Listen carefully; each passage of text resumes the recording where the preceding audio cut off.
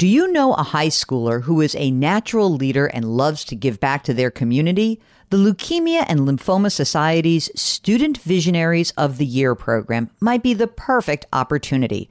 Forming strong teams to support them, Student Visionaries of the Year candidates fundraise for the Leukemia and Lymphoma Society in honor of a pediatric blood cancer survivor in their local community. This 7-week philanthropic leadership development program helps students gain valuable life skills like project management, communication, financial literacy, and entrepreneurship.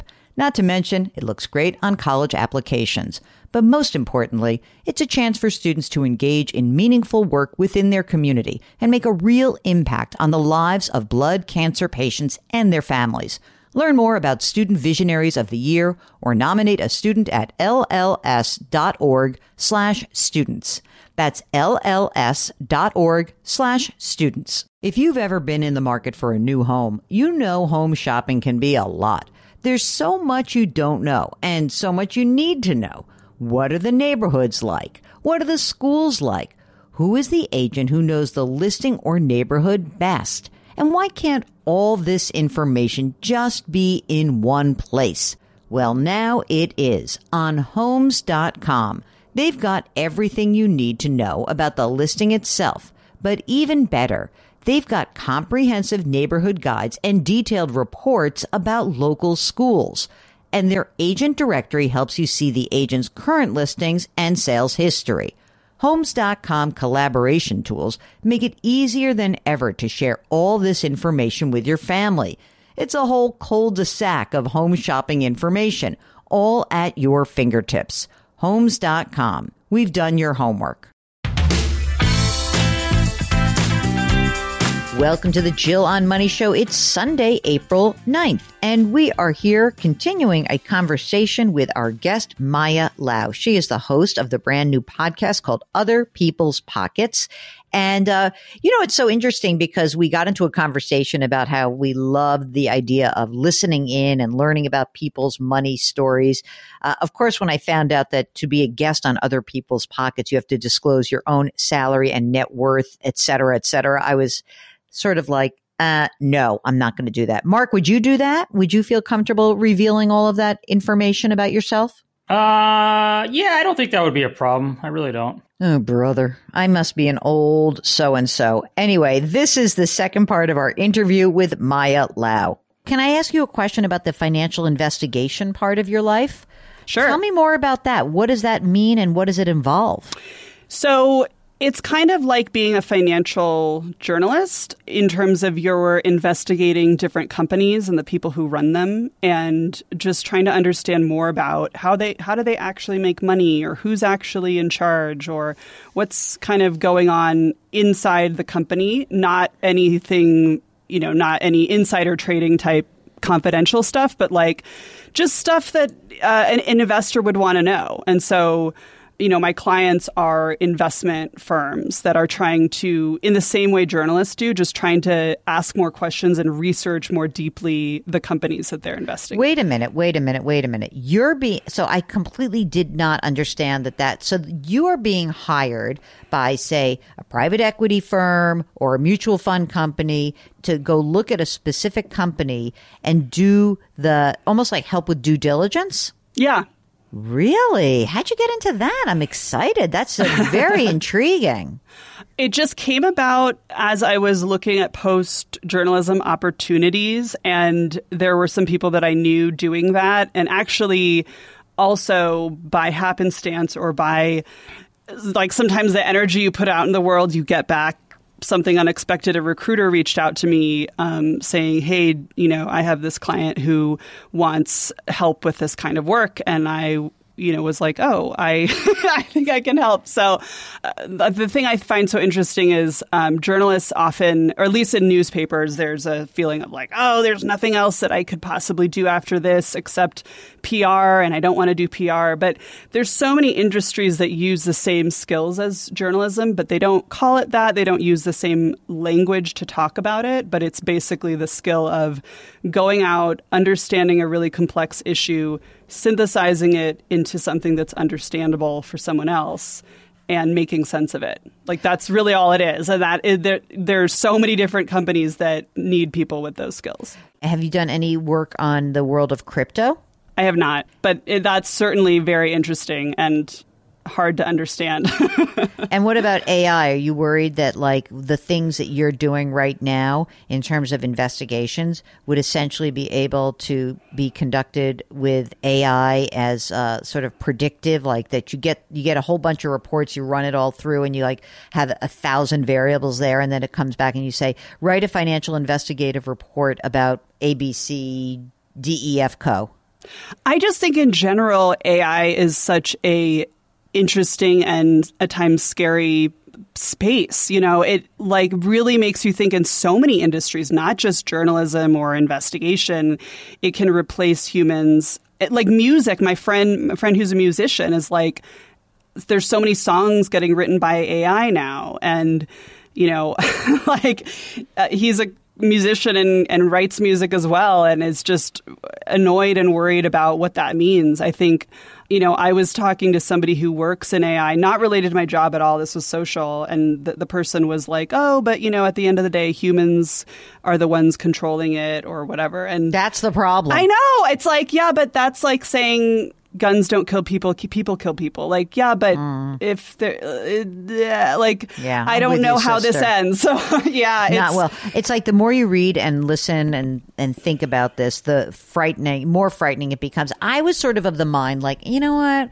I'm in my late 50s. I don't have to really concentrate on this. I don't have to worry about it. I'm done. This is essentially what my mother said about like texting. Do I have to? Do I have to do this? Yeah. Yes, you do. And then I was like, yeah, I have to, which is such a drag. But I'm hopeful to be well on the other side of it before I'm completely replaced. No, I figure that, I mean, look, I think that the idea of being an investigator, there is an enormous amount of information. The idea of distilling it in a way that people can understand it is huge. And I think that there is also judgment, like what's good, what's bad, like what's real, what's not. So I do think that is, to me, a real distinguishing characteristic. Yeah, and I think that it's important. It's been important for me to understand the value of someone paying you for how you think about something. Like, it's not just that anyone can do this, and obviously there are other people that can do what I do, but the value that I provide is not just that I can do it or I can do it faster. It's that it's how I think about it. It's my analysis of it. And I think that that's a really important place to get to in anyone's career, to not just feel like you're a cog in the machine, but like, how can I provide a value that's my insight about something?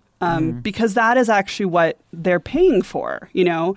So it's taken me a while to kind of get to a place where I see that, you know, and I don't just feel, I think as a newspaper reporter, sometimes, of course, my analysis and my take was very much like in my stories. And as a writer, you have to have a point of view. But at the same time, I felt a little like I'm just one of many reporters and there's other people that are just as good or better than me. But figuring out just in the marketplace kind of how you provide additional value, I think is really interesting. Let me ask you another question. So you just made a huge move in your personal life. How's that going? Location-wise, moving to Mexico City, it's great. We moved to Mexico City, my husband and 3-year-old daughter and I.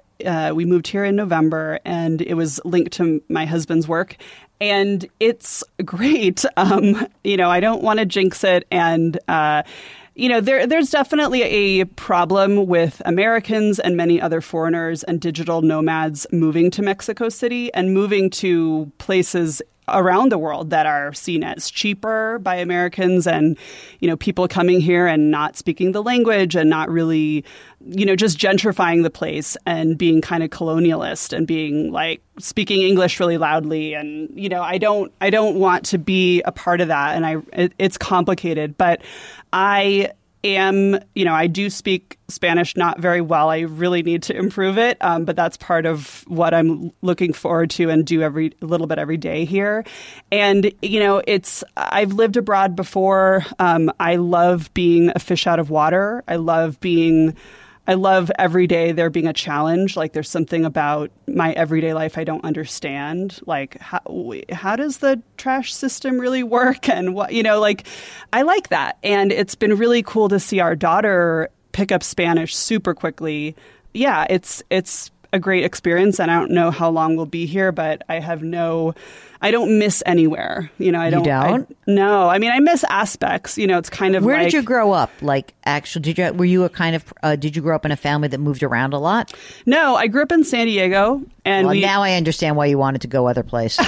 Exactly, I was like, get me out of here. Can I just say, like, we need some new marketing for San Diego, because I was just talking about this with my sister-in-law who just got back from a conference, and she said to me, it's like such an interesting and rich history, but all they do is have a silly amount of golf courses and tennis courts and now pickleball, and it's just such an interesting history with Mexico and the influences of Spanish culture. And she's like, it's like forgotten. What happened? Speak on behalf of your city of birth.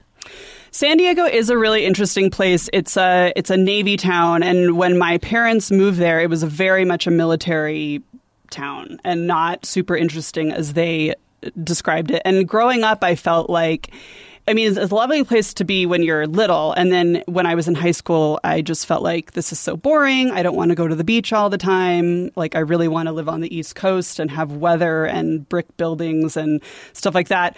It actually has changed. It's one of the largest cities in the U.S. It's bigger than San Francisco. It's pretty diverse. Not in terms of every different ethnicity, but the food is really good. It's a beer scene. There's a huge microbrewing scene there.